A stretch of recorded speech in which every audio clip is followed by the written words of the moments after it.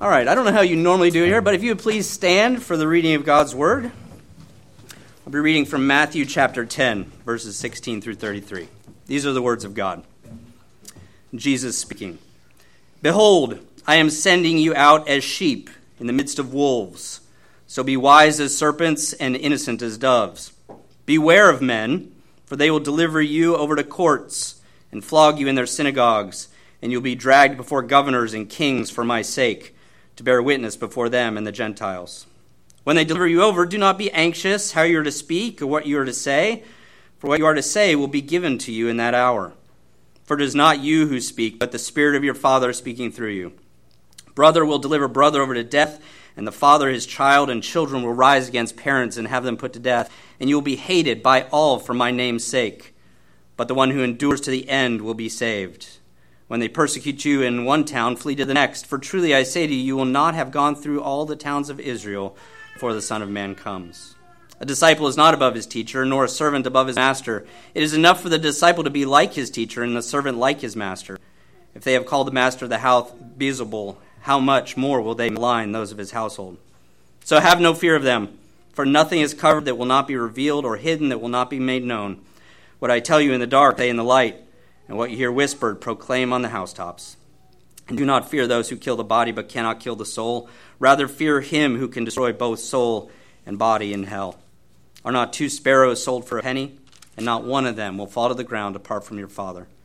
But even the hairs of your head are all numbered. Fear not, therefore, you are of more value than many sparrows. So everyone who acknowledges me before men, I will also acknowledge before my Father who is in heaven.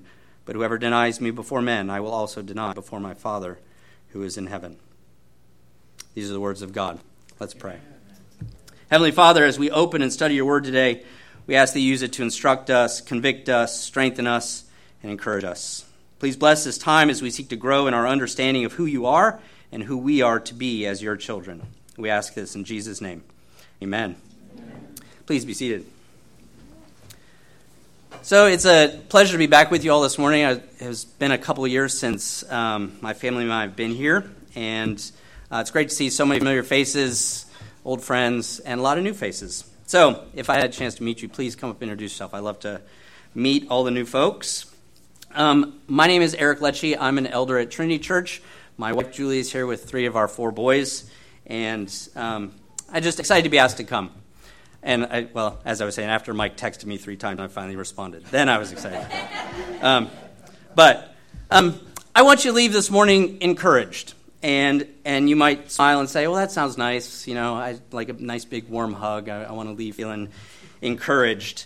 But being married to a grammar school teacher, I wanted us to take a look at the word encourage first. I had to look at it a little more closely. And there's a Latin prefix at the beginning, the en, n. And so from my research, because I don't know this, it's used to form verbs from nouns and adjectives with a sense of to put in or on, or to cause to be, or to make into. So to encourage is to cause to be full of courage. It's not just supposed to feel good or feel nice, but it's to be put on courage. So I want you to be encouraged for the week ahead. I want you to have courage for what God has for you for this week. So why is that important? Well, a lot of what I just read from Matthew 10. A few little notes. Behold, I am sending you out as sheep in the midst of wolves. Well, that's going to take courage. Children will rise up against parents. Oh, that takes courage. Whoever denies me before men, I will also deny before my Father in heaven. It takes courage to walk out in the midst of this world and stand for Christ. So courage is necessary for the road ahead, for the week ahead. So I want to go through just a bunch of things, what the Bible says, some examples from Scripture, and I want us to leave full of courage for the week ahead. Some people think of the Bible as just a list of do's and don'ts, and I think we can all acknowledge that it's a lot more than that. But if I pressed you and said, okay, come up with a list of do's and don'ts, you could come up with a few, right? Don't lie, don't steal, love your enemies, don't murder, do unto others as you would have them do to you, love your neighbors yourself, right? All the great things that we're supposed to pull from Scripture, and all certainly applicable. And but the interesting thing is, not all of them, not those aren't mentioned with as much frequency as one other. Do not, and that's do not be afraid. Do not be afraid appears in at least one translation over 70 times. And that doesn't include all the variations like fear not, do not fear, and the like. So clearly God knew that we as people were prone to being afraid, prone to fear, and wanted to make sure we knew that was not how we're supposed to live. So I want to set some groundwork on being afraid first, and then cover some quick points about fear versus fear, or being afraid of something/someone versus fearing God. So, first of all, the Bible isn't saying there's nothing scary, so you don't need to be scared. So, let's be real, there's a lot of scary things out there in the world. What initially comes to mind for me is all those pictures of the things that can kill you in Australia, right? You see, it's like there's these giant bugs and these other, like those things, you should be scared of those. No, you shouldn't be scared, right? They are scary, but that doesn't mean we have to be scared of them. The Bible gives us two different commands using what is translated in our Bibles as fear, right? And so sometimes people's confusion comes because those words are used in the context of being afraid, as well as a type of fear that means an intimidating feeling of reverence or awe, right? So, a couple examples. Isaiah 43:5. Fear not, for I am with you. I will bring your descendants from the east and gather you from the west. And so that, don't be afraid, right? Fear not, for I am with you. Don't be afraid. Job 20:28. And unto man he said, behold, the fear of the Lord, that is wisdom, and to depart from evil is understanding. Here the word means reverence. So reverent fear, right? To be in awesome wonder at. Fear God in that way. And then, of course, in Matthew 10:28, which I just read, Jesus uses both in the same sentence. And do not fear those who kill the body but cannot kill the soul, but rather fear him who is able to destroy both soul and body in hell. So you get that. Don't be afraid of those who can only kill the body, but fear God. Have a holy fear, a reverent awe, like of someone who can actually take away, who can actually, if you don't follow Jesus, aren't in God's family, will be eternally separated from him. So, fear versus fear. So I think that was review for most people. Secondly, the second point on just this groundwork is do not be afraid in the Bible is more often than not followed by an action that God is or will take. Is taking or will take. A few examples of that. Exodus 14:13. Do not be afraid. Stand firm and you will see the deliverance the Lord will bring you today. Deuteronomy 3:22. Do not be afraid of them. The Lord your God himself will fight for you. Joshua 10:8. Do not be afraid of them. I have given them into your hand. Not one of them will be able to withstand you. And Luke 12:32. Do not be afraid, little flock, for your Father has pleased to give you the kingdom. So, do not be afraid because God's working. God is doing something, so there's nothing to be afraid of.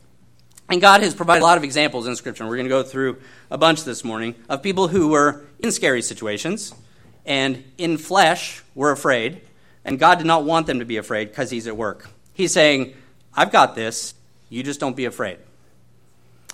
Third, at least 10 times, do not be afraid is followed by do not be discouraged. And so, being afraid and being discouraged are related. And so we talked about encourage, right, to build up courage. Well, discouraged, dis is a Latin prefix meaning apart or away, having a negative or reversing force. Some English examples of other words, right, disability, disaffirm, disbelief, discontent, right, it gives the word the opposite meaning. So discouraged is just the opposite of courage. So don't be afraid and discouraged. Don't be afraid and have no courage. So we need to be encouraged, filled with courage. Why do we need to be filled with courage? Because the Lord is in us and with us. 1 John 4:4, little children, you are from God and have overcome them, for he who is in you is greater than he who is in the world. He who is in us is greater than he who is in the world. So we are to be encouraged. End of sermon. No. But that's what God does for us. God gives us these promises, but then he doesn't just say, okay, have courage. He gives us all these examples.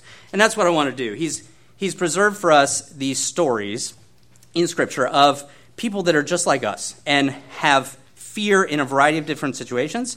And God says, don't be afraid. And here's why. And it shows us how to look to God. It shows us how to think about these situations. When a lot of these people were facing unbelievable opposition in crazy situations, scary situations, and they're all very familiar stories. And so I was telling Joel, I started looking at this summer. We do a summer study for 5th through 8th graders, and I was like, what I want to encourage this group. I want to give this group courage as, a lot of them headed back to school. There's a lot of stuff swirling around in our culture. And then I got to thinking as I was studying, I need this. We all need this. As we head into fall, as work situations are changing and folks are heading back to school, and just the general chaos of our world, we need courage to face it all.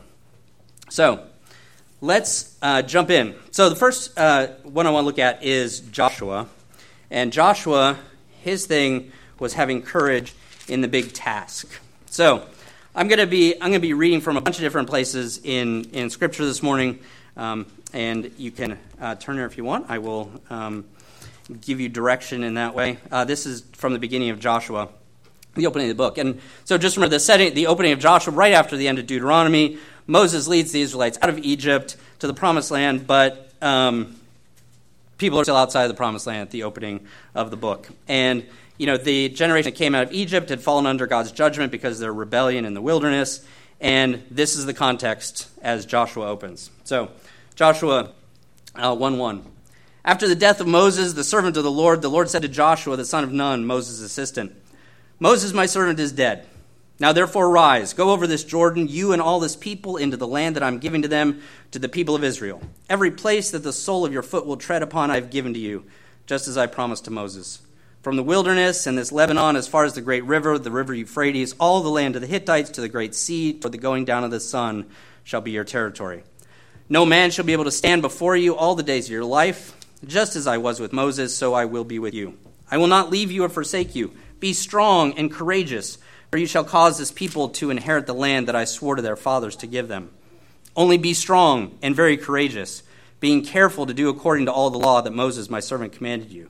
Do not turn from it to the right hand or to the left, that you may have good success wherever you go. This book of the law shall not depart from your mouth, but you shall meditate on it day and night, so that you may be careful to do according to all that is written in it. For then you will make your way prosperous, and then you will have good success.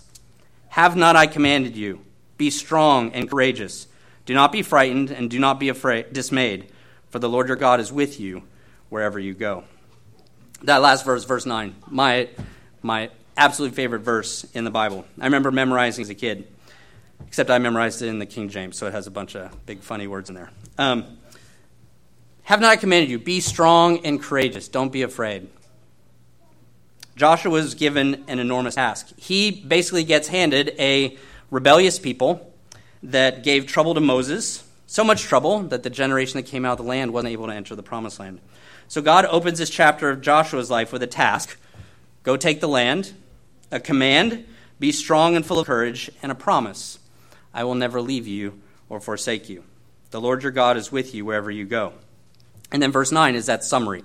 God's encapsulating all of that. Have not I commanded you? Be strong and courageous. Do not be frightened. Do not be dismayed, for the Lord your God is with you wherever you go. We need to hear that too, right? So Joshua had a big task in front of them, and God told him this. Whatever our task is, God wants us to hear those same things. There's another quick example I just want to give, because I love this. It's one verse in Acts. You don't have to turn there. Paul gets arrested in Jerusalem in Acts chapter 21. He gives testimony to the people in chapter 22. The Jews want to kill him. The Romans don't know what to do with him. They're going to beat the truth out of him, but then he says he's a Roman citizen, and so they're all conflicted. So then he tries a little diversion. He tries to pit the Pharisees against the Sadducees, gets them fighting, and that gets dangerous too. Verse 10 actually says, and when the dissension became violent, the tribune, afraid that Paul would be torn to pieces by them, commanded the soldiers to go down, take him away from among them by force, and bring him into the barracks. So Paul's in jail, not sure what's going to happen. The Romans aren't happy. The Jewish leaders aren't happy. And then chapter 23, verse 11. The following night, the Lord stood by him and said, take courage, for as you have testified to the facts about me in Jerusalem, so you must testify also in Rome. So just like God told Joshua, take courage. Jesus tells Paul, take courage. Paul's in jail. Jesus shows up. Talk about the Lord being with you wherever you go. You're in a tough spot. You know there's several potential bad outcomes, and you pray, and boom, Jesus shows up. And Jesus says, take courage. Be encouraged. Have courage. And why? Because he had a big task too. Just like you testified to me here in Jerusalem, now go 1,500 miles across the Mediterranean to Rome, the capital of the empire, and do the same thing. You're going to need courage. You did a great job. Do it again. And that's the command to us, right? No matter what it is, we're probably not going to be, testifying to our faith in front of the emperor. We're probably not going to be leading a rebellious people into a promised land. Not on my plan for the week. But we are to be courageous in what God has for us. God is with us. God is with Joshua. God is with Paul. God is with us. And so we see the promise of Joshua 1:9 fulfilled in the Holy Spirit, right? When you're in Christ, God gives you the Holy Spirit to dwell in you. And that's why this frames everything we're going to talk about. All the other lives we're going to look at in Scripture, that is the foundation. That has to be our foundation for thinking through anything that happens to us in our lives in much the same way it happened to these other folks. Raising kids, right? Huge task. Standing against the cultural chaos, big task. Living with a spouse, navigating the workplace, all these things, big tasks. And God says, I've given you the Holy Spirit. The Lord is with you. Be courageous. And next I want to look at Esther. Esther had courage at a strategic moment. The more I read Esther, the more I just love the details of this story. Like if you just read it carefully, there's so many vivid details, vivid scenes in there. Esther also needed courage for a big task, right? The task was to save her people from complete genocide. But this is what I want you to picture. Esther is about 14 years old. She's an orphan, being raised by a cousin. She's a Jew in Persia and has been chosen by the king to be his queen. Okay, like talk about just feeling small and isolated. Little does she know that the king has just been tricked into signing an order to have all the Jews killed. That's kind of the setting. Okay, so I just want to read a few verses from Esther chapter 4, starting in verse 1. When Mordecai learned all that had been done, Mordecai tore his clothes and put on sackcloth and ashes and went out into the midst of the city, and he cried out with a loud and bitter cry. He went up to the entrance of the king's gate, for no one was allowed to enter the king's gate clothed in sackcloth. And in every province, wherever the king's command and his decree reached, there was great mourning among the Jews, with fasting and weeping and lamenting, and many of them lay in sackcloth and ashes. When Esther's young women and her eunuchs came and told her the queen was deeply distressed, she sent garments to clothe Mordecai so that he might take off his sackcloth, but he would not accept them. Then Esther called for Hadath, one of the king's eunuchs who had been appointed to attend her, and ordered him to go to Mordecai to learn what this was and why it was. Hadath went to Mordecai in the open square of the city in front of the king's gate, and Mordecai told him all that had happened to him and the exact sum of money that Haman had promised to pay into the king's treasuries for the destruction of the Jews. Mordecai also gave him a copy of the written decree issued in Susa for their destruction, that he might show it to Esther and explain it to her, and command her to go to the king to beg his favor and plead with him on behalf of her people. And Hathach went and told Esther what Mordecai had said. Then Esther spoke to Hathach and commanded him to go to Mordecai and say, all the king's servants and all the people of the king's provinces know that if any man or woman goes to the king inside the inner court without being called, there's but one law, to be put to death, except the one to whom the king holds out the golden scepter so that he may live. But as for me, I have not been called to come in to the king these 30 days. And they told Mordecai what Esther had said. Then Mordecai told them to reply to Esther, do not think to yourself that in the king's palace you will escape any more than all the other Jews. For if you keep silent at this time, relief and deliverance will rise for the Jews from another place. But you and your father's house will perish. And who knows whether you have not come to the kingdom for such a time as this? Wow. Wow. She finds out her people are going to be exterminated. She can't go talk to the king because if he doesn't hold out the scepter, it means death. And Mordecai basically says, that's just an excuse. Ouch. The book of Esther, it's interesting, doesn't directly mention God, right? But in this question, Mordecai really alludes to divine sovereignty. The principle is that God places people in particular places at particular times to accomplish his specific plans. And the book of Esther clearly reveals God at work. The orchestration, the amazing reversals, poetic justice that lead to the deliverance of the Jews all proclaim the sovereignty of God. In Esther's story, the Lord redeems his people through the faith and courage of one strategically placed woman and her cousin at a specific time. But here are the two things I want you to notice about Esther's situation this morning. First, she wasn't loud about her faith. She wasn't in anyone's face about it. She didn't go into the king the first time and say, "Oh, by the way, I'm Jewish." Twice in chapter 2, we're told she didn't tell anyone where she was from. Verse 10 says, Esther had not made known her people or kindred, for Mordecai had commanded her not to make it known. And then verse 20, Esther had not made known her kindred or her people as Mordecai had commanded her, for Esther obeyed Mordecai just as when she was brought up by him. This sounds strange to us. Like, wait, you're not supposed to go and proclaim who you are? No, that's an amazing thing. But sometimes in God's plans, you don't do that. Was it sinful for her to not do that? There's no indication that it was. But here's what she was doing at the same time. This is interesting. Esther 2:15. Now Esther was winning favor in the eyes of all who saw her. She was winning favor. So was she kind to people? Probably. Did she treat people well? Maybe. Maybe she was treating people the way she wanted to be treated. But she was winning them over by her actions. And then when the time came, she was ideally positioned to accomplish what God wanted her to accomplish. Because there did come a time in God's strategic plan where he said, now, Esther, is your time. And she has a choice. She has a choice then. She can try to play it safe, and as Mordecai said, probably die anyway, or she can risk dying and live to save her for people. She's probably thinking, I've been trying to be nice to everybody, even the king. He hasn't wanted to see me in 30 days. If he doesn't want to, doesn't hold out the scepter, I'm dead. I mean, can you imagine how scared a 14-year-old must be in that situation? But Mordecai says, who knows whether you have not come to the kingdom for just such a time as this? How do you know this isn't exactly what God has planned for you? And that gave Esther courage. Esther tells Mordecai to gather the Jews and fast for 3 days. She'll do the same, and then plans to go to the king. And an amazing phrase then. She says, and then, if I perish, I perish. Wow. The courage to speak could mean death. Courage to trust, not knowing that God is already working it all out, but believing that that's the case, right? If you don't live saturated in the belief that God has a plan for you, you come to that time and you won't have the courage, right? Because there will come a time. In God's time, he will bring opportunities to you. Opportunities to reach out a helping hand in the name of Jesus. To speak truth to someone, a hard truth to someone. To stand against an evil plot. Or to resist a clear and present danger. And so the lesson from Esther is, when the time comes, be bold. Have courage.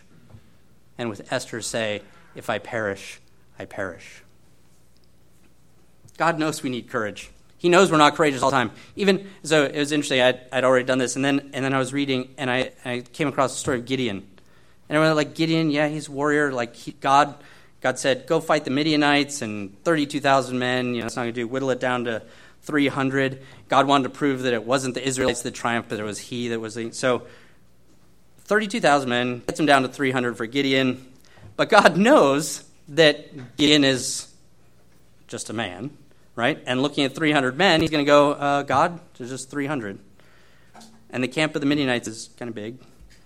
And so God encouraged Gideon. God gave Gideon courage. And it says in Judges 7:9, that same night the Lord said to him, arise, go down against the camp, for I have given it into your hand. But if you're afraid, go down to the camp with your servant, and you shall hear what they say, and afterward your hand shall be strengthened to go down against the camp. It wasn't just that Gideon was just this super courageous, guy. God knows that we have these weaknesses, that we're not always super courageous. And so God said, if you're afraid, go and do this. And Gideon did. So Gideon he was afraid. And that encouraged him. That gave him courage. God knew that and gave him courage in that way. So God knows we need courage in all sorts of difficult situations, and he encourages his people. He did it for Gideon. He did it for Esther. He does it for us. So Joshua had courage in the face of a big task. Esther had courage in the face of a big task, but also at a strategic moment. Daniel has the courage to worship, to live his life before the face of God. Book of Daniel, beginning chapter 6. I'm gonna read just the opening of chapter 6. It pleased Darius to set over the kingdom 120 satraps to be throughout the whole kingdom, and over them 3 presidents, of whom Daniel was one, to whom these satraps should give account, so that the king might suffer no loss. Then this Daniel became distinguished above all the other presidents and satraps because an excellent spirit was in him, and the king planned to set him over the whole kingdom. Then the presidents and satraps sought to find a ground for complaint against Daniel with regard to the kingdom, but they could find no ground for complaint or any fault because he was faithful, and no error or fault was found in him. Then these men said, "We shall not find any ground for complaint against this Daniel unless we find it in connection with the law of his God." Then these presidents and satraps came by agreement to the king and said to him, "O King Darius, live forever. All the presidents of the kingdom, the prefects and the satraps, the counselors and the governors are agreed that the king should establish an ordinance and enforce an injunction that whoever makes petition to any god or any man for 30 days, except to you, O king, shall be cast into the den of lions. Now, O king, establish the injunction and sign the document so that it cannot be changed according to law, the Medes and the Persians, which cannot be revoked." Therefore King Darius signed the document and the injunction. When Daniel knew that the document had been signed, he went to his house, where he had windows in his upper chamber open toward Jerusalem. He got down on his knees 3 times a day and prayed and gave thanks before his God, as he had done previously. I'm not going to spend too much time on this one, but 2 quick takeaways. First, life is worship. You live your life, entire life, before God. Verse 4 again. Then the high officials and the satraps sought to find a ground for complaint against Daniel with regard to the kingdom, but they could find no ground for complaint or any fault because he was faithful, and no error or fault was found in him. It's not like Daniel lived one way when he was working his government job, and another way when he went into his room to pray. I mean, Darius even knew this. Darius notes it later in verse 16. When he's throwing Daniel in the lion's den, he says, the king declares to Daniel, "May your God, whom you serve continually, deliver you." Whom you serve continually, without interruption, constantly. That takes courage. It takes courage to live before the face of God, honestly, faithfully, in the public square and in private. Second takeaway from this. When the government tells you who you can worship, you obey God, not man. The enemy will do anything to stop us from worshiping the one true God. And standing up to the enemy takes courage. You might say, well, he can't stop us from believing in God. But if he can distract us from bowing the knee to him, that's a victory that he greatly enjoys. In Daniel, they said you can only pray to the king. Satan has a knack for knowing what will turn our eyes from God. Sometimes it's obvious like this. Sometimes it's a lot more subtle. And so we need to know the biblical truths to be able to combat that and then continue to pray for the wisdom, the determination, and the courage to say no. In verse 10, it's almost like Daniel knew that this prayer mandate was going to be signed, right? And he's waiting for it. When Daniel knew the document had been signed, right, he's like, okay, I know it's signed. I'm going to go pray now. He's going to faithfully worship God just like he does all the time. And we need the courage of Daniel so that people say, we live a life of worship continually. Okay, next. And this one's probably obvious, but I just want to touch on Shadrach, Meshach, and Abednego. They had courage in the face of death. So, Daniel chapter 3. And I said I was going to read chunks. I know we read these to our kids and their picture Bibles and everything, but for us to read them again, I just think as adults, it's amazing. Because a lot of these stories, we know that story. Okay, great. We're Reformed. We spend our time in Romans, things like that. No, these are great. These are great stories, great things to read. So Daniel 3, starting verse 8. Therefore, at that time, certain Chaldeans came forward and maliciously accused the Jews. So, first, maliciously. So they're intending to do harm. That's what malicious means. So they're intending to do harm. Maliciously accused the Jews. They declared to King Nebuchadnezzar, "O king, live forever.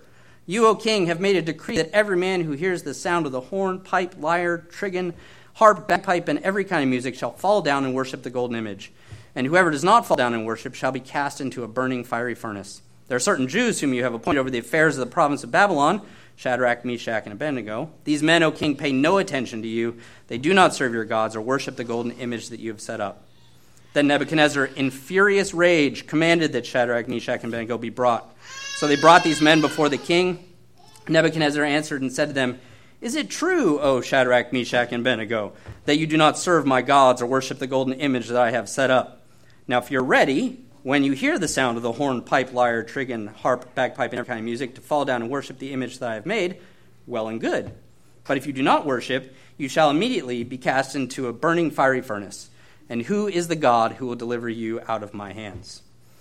Shadrach, Meshach, and Abednego answered and said to the king, O Nebuchadnezzar, we have no need to answer you in this matter. If this be so, our God whom we serve is able to deliver us from the burning fiery furnace, and he will deliver us out of your hand, O king. But if not, be it known to you, O king, that we will not serve your gods or worship the golden image that you have set up. Government mandating worship again. King calls them in because, like Daniel, they're faithful in their worship, and we're disregarding an immoral mandate. King questions them, and then they answer. And the king, their response to the king, right? This is Nebuchadnezzar, king. O Nebuchadnezzar, we have no need to answer you in this matter. And he's thinking, oh, yes, you do. I'm the king. But then they do answer. Our God, whom we serve, is able to deliver us from the burning fiery furnace. But if he doesn't, if God chooses another path, if God's plan, which isn't our plan, is different, we're still not going to serve your gods or worship the golden image that you've set up. King, we know you can snuff out our lives in an instant. We also know our God saves. We don't know what his purposes are, but we do know we're not going to worship your idol. Those three guys could have just gone along with the crowds. They could have faded into the background. Maybe no one would have been the wiser. But like Daniel, they knew they lived their entire life before the face of God. Safety is an idol. Don't make waves. Go along with the crowd. That takes zero courage. That's not the courage we're commanded to have. Courage is taking a stand even when the risk is really high. Courage is not bowing down to the idols of the world. David showed similar courage when he was called before Saul in the valley of Elah. So this is right before David confronts Goliath, right? The armies of Israel lined up across from the Philistines in 1 Samuel 17. And David says to Saul, "Let no man's heart fail because of him. Your servant will go and fight with this Philistine." And Saul says to David, "You're not able to go against this Philistine to fight with him, for you're but a youth, and he has been a man of war from his youth." And then David goes and recounts how he killed a bear and a lion when they came to attack his sheep. And then he says, "The Lord who delivered me from the paw of the lion and from the paw of the bear will deliver me from the hand of this Philistine." So, but David, in the mind of Saul and the armies of Israel, all his brothers and everyone else he would talk to, their thinking was he's facing certain death, right? Goliath even says to David, "Come to me, and I will give your flesh to the birds of the air and to the beasts of the field." But David knew that his God was a God who delivers and a God who saves. There's a confidence with David and Daniel and Shadrach, Meshach, and Abednego because they know that God has saved, they know that God does save, and they know he can save. But even if he chooses not to, according to his perfect plan, God will be glorified. And they're not supposed to be afraid. They're supposed to be courageous. All right, next one. Man who had more failures than successes. Sometimes I feel that way. Samson. Samson was one of the judges of Israel, right? 20 years he judged Israel. In Judges 16, "Now the lords of the Philistines gathered to offer great sacrifice to Dagon, their god, and to rejoice," because they'd finally gotten Samson. "They said, 'Our God has given Samson, our enemy, into our hand.' And when the people saw him, they praised their God. For they said, 'Our God has given our enemy into our hand, the ravager of our country, who has killed many of us.' And when their hearts were merry, they said, 'Call Samson that he may entertain us.' So they called Samson out of the prison, and he entertained them. They made him stand between the pillars. And Samson said to the young man who held him by the hand, "Let me feel the pillars on which the house rests, that I may lean against them." Now the house was full of men and women. All the lords of the Philistines were there. On the roof there were about 3,000 men and women who looked on while Samson entertained. Then Samson called to the Lord and said, "O Lord God, please remember me. Please strengthen me only this once, O God, that I may be avenged on the Philistines for my 2 eyes." And Samson grasped the 2 middle pillars on which the house rested, and he leaned his weight against them, his right hand on the one and his left hand on the other. And Samson said, "Let me die with the Philistines." Then he bowed with all of his strength, and the house fell upon the lords and upon all the people who were in it. So the dead whom he killed at his death were more than those who he had killed during his life. When we think of Samson, we think of Thor, right? Just a guy. It's all about his strength, right? Great physical strength. Unfortunately, it's easier to be physically strong than it is to be morally strong. Samson found this to be true again and again throughout his life. And before Samson was born, right, an angel appears to his parents, clearly lays out the goal of Samson's life, the parents, right? And he gets set apart. No razor can touch the hair on his head. As he grows up, his strength is legendary. And like I said, he judges Israel for 20 years. But unfortunately, Samson's ability to lead was undermined by his immorality and his foolishness. He repeatedly consorted with prostitutes and other women to whom he was not married. It's almost as if his physical strength came about by sucking all his moral strength away. So after years of repeated immoral foolishness, God had had enough. He knew that Samson would have to reap what he was sowing. I mean, as parents, how many times do we struggle with this, right? If children won't follow your wise advice and make good choices that have good consequences, eventually the child will learn the hard way that bad choices cause bad consequences. And so we come to Delilah in Samson's life, right? After much back and forth and lies, Samson tells her the secret of his strength. Delilah promptly tells the Philistines the key to destroying him, right? They cut off his hair. When Samson first awakes, he did not realize he'd become weak. And in Judges 16:20, one of the scariest verses in the Bible, he did not know the Lord had left him. If we repeatedly treat the Lord with contempt by our immoral behavior, turning away from him, we can travel so far away that we don't realize that we're not even looking to him at all anymore. Right? Without the Lord that gave him the strength, Samson was doomed. The Philistines seized him, gouged out his eyes, and took him to prison. And it was only then that Samson found courage. And I was like, oh, he's this big, strong guy. He had courage his whole life. No, it was only then he had courage. And what was that courage? The courage to cry out to God. When he had lived a life that had, even though he was judging, that had constantly turned his back on God. That's when he had courage. Forgive me. He says, forgive me for the spiritual blindness that caused me to turn away.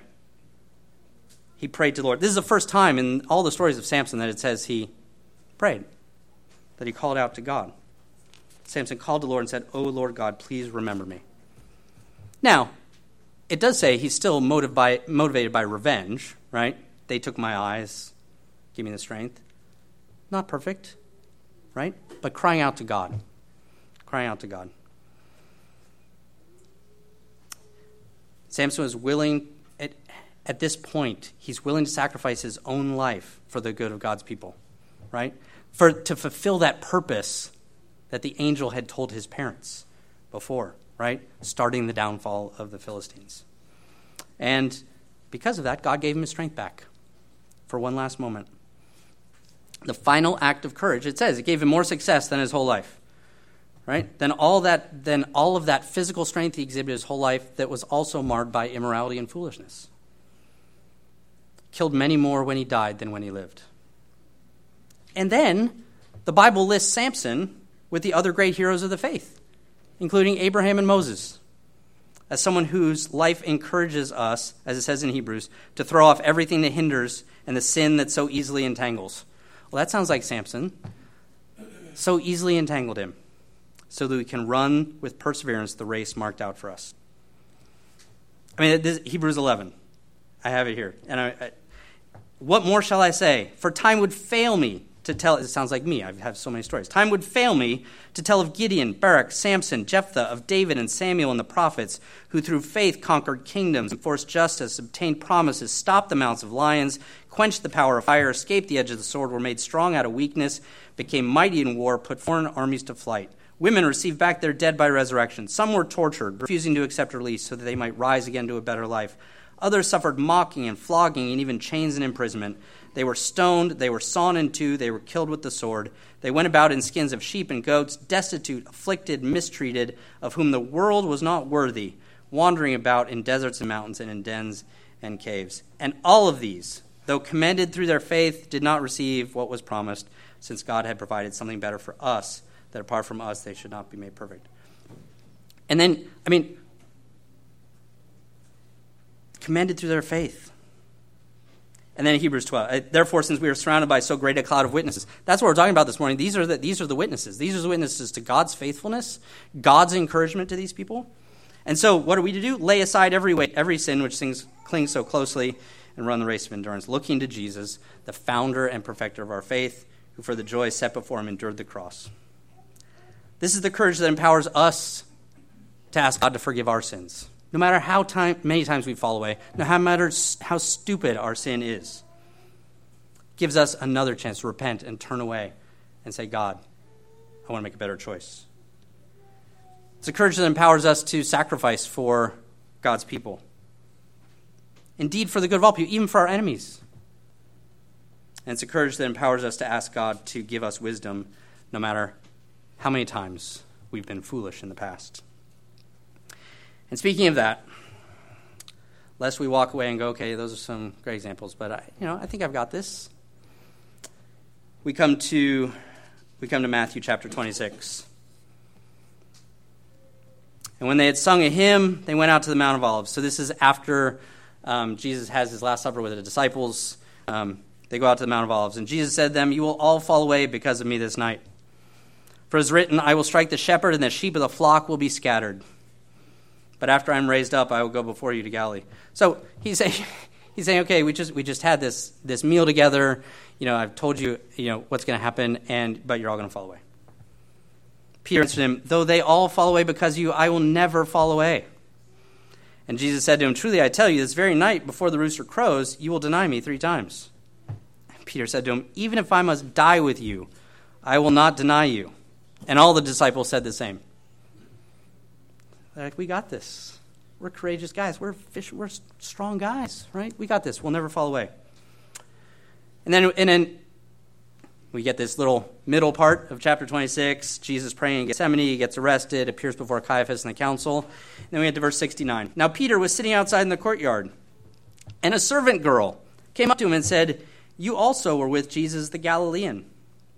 But he denied it before them all, saying, I don't know what you mean. And when he went out to the entrance, another servant girl saw him, and she said to the bystanders, this man was with Jesus of Nazareth. And again he denied it with an oath, I do not know the man. After a little while, the bystanders came and said to Peter, certainly you too are one of them, for your accent betrays you. Then he began to invoke a curse on himself and to swear, I do not know the man. And immediately the rooster crowed. And Peter remembered the saying of Jesus, before the rooster crows, you will deny me 3 times. And he went out and wept bitterly. Matthew 10, which I read at the opening. Jesus speaking to his disciples as he's sending them out to the lost sheep of the house of Israel. Beware of men, he says. I'm sending you out as sheep in the midst of wolves. He said this to disciples like Peter. Peter, who then when questioned by a servant girl, immediately denies he ever knew Jesus at all. The disciples walk with Jesus for 3 years. They travel with him, eat with him, hear his teaching, see his miracles, make a lot of dumb comments, stumble, fall, listen, learn. They see him crucified. They spend 3 days as Jesus lays in the tomb, locked in a room, afraid.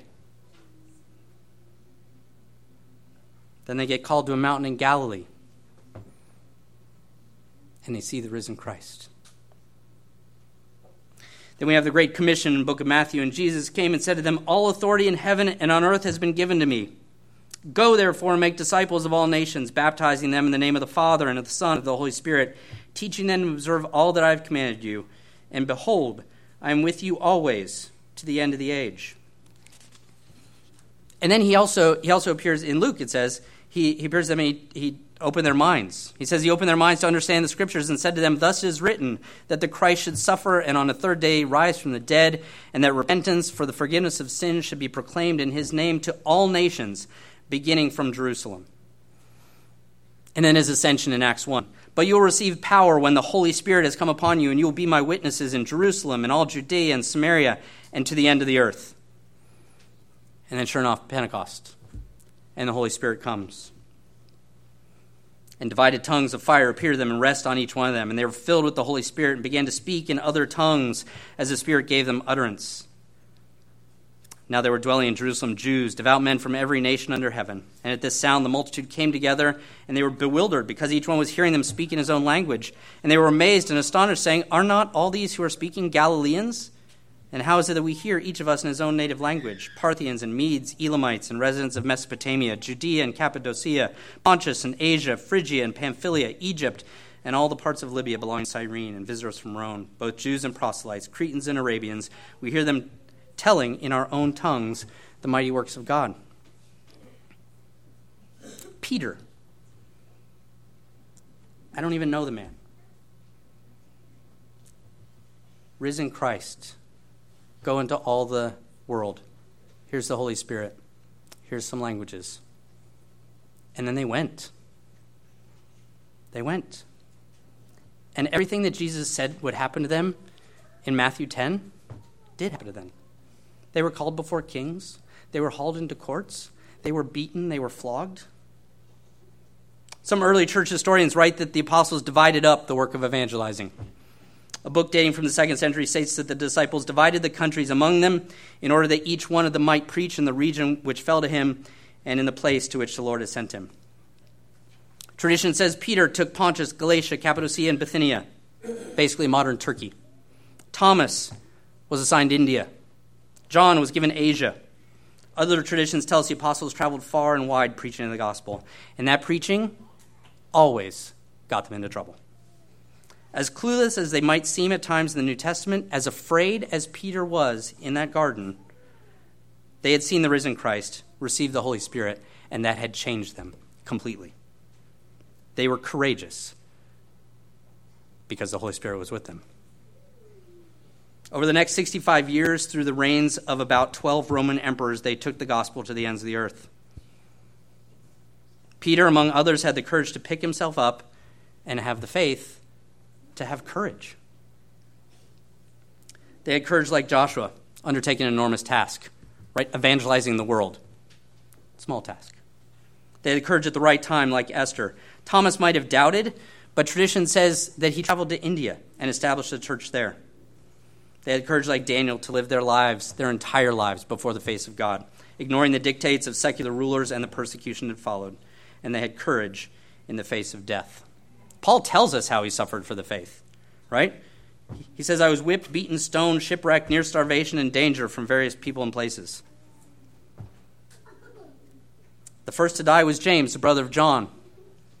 He was killed by the sword upon the order of King Herod, as we read in the book of Acts, right?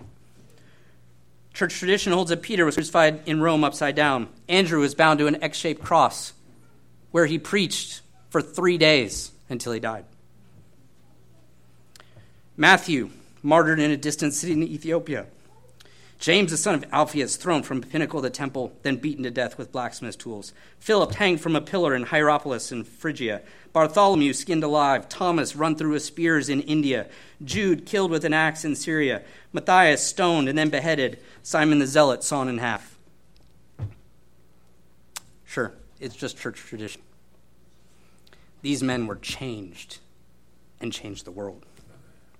Even though they were crucified, stoned, stabbed, dragged, skinned, burned, every last apostle of Jesus proclaimed his resurrection until his dying breath, refusing to recant under pressure from the authorities. That's courage. Okay, 3 final thoughts. First, God created you for a purpose. Angel probably didn't appear to your parents like they did Manoah and Samson's mom. Doesn't mean you don't have a purpose. God chose you, gave a purpose to you before you were born. For those of you that are really young, don't know what that purpose is yet. For those of you that have lived many years, God is working in you and through you. You've been created in the image of God. You have a purpose. And one of the most important things you can do is to seek God's guidance concerning what your mission is and how you can best fulfill it. Ephesians 5. Look carefully then how you walk, not as unwise but as wise, making the best use of the time because the days are evil. Therefore do not be foolish, but understand what the will of the Lord is. God has a purpose for you. Second, we can't accomplish God's purposes for us in our own strength. Samson was a strong guy, could not accomplish God's purposes. The biblical message to us is we can confidently say with Paul, I can do all things through him who strengthens me. Peter also reminds us that his divine power has given us everything we need for a godly life through our knowledge of him who called us by his own glory and goodness. You have a purpose. You can't do it in your own strength. Where in your life do you need an encounter with God's strength? Maybe it's how you obey your parents. Maybe it's how you do in school. Maybe it's in the workplace. Maybe it's at home. Maybe it's with your spouse. Maybe you need strength to walk through a hardship or illness. Maybe you need God's strength to help step in a direction of a passion he's put in your heart. Wherever you're at, his strength is there for the taking. And then the third point is a warning.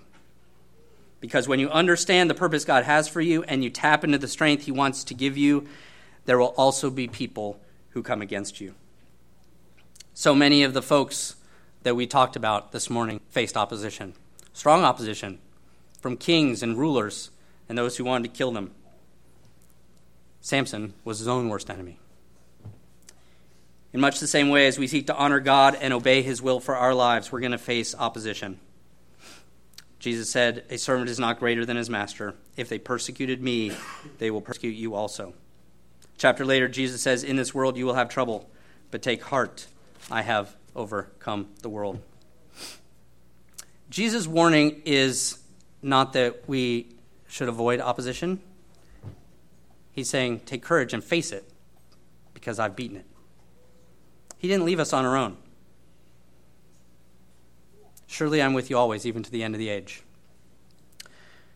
So, seek after God's purpose for your life. Count on his strength to help you fulfill it. Rely on his wisdom and abiding presence to overcome obstacles and opposition.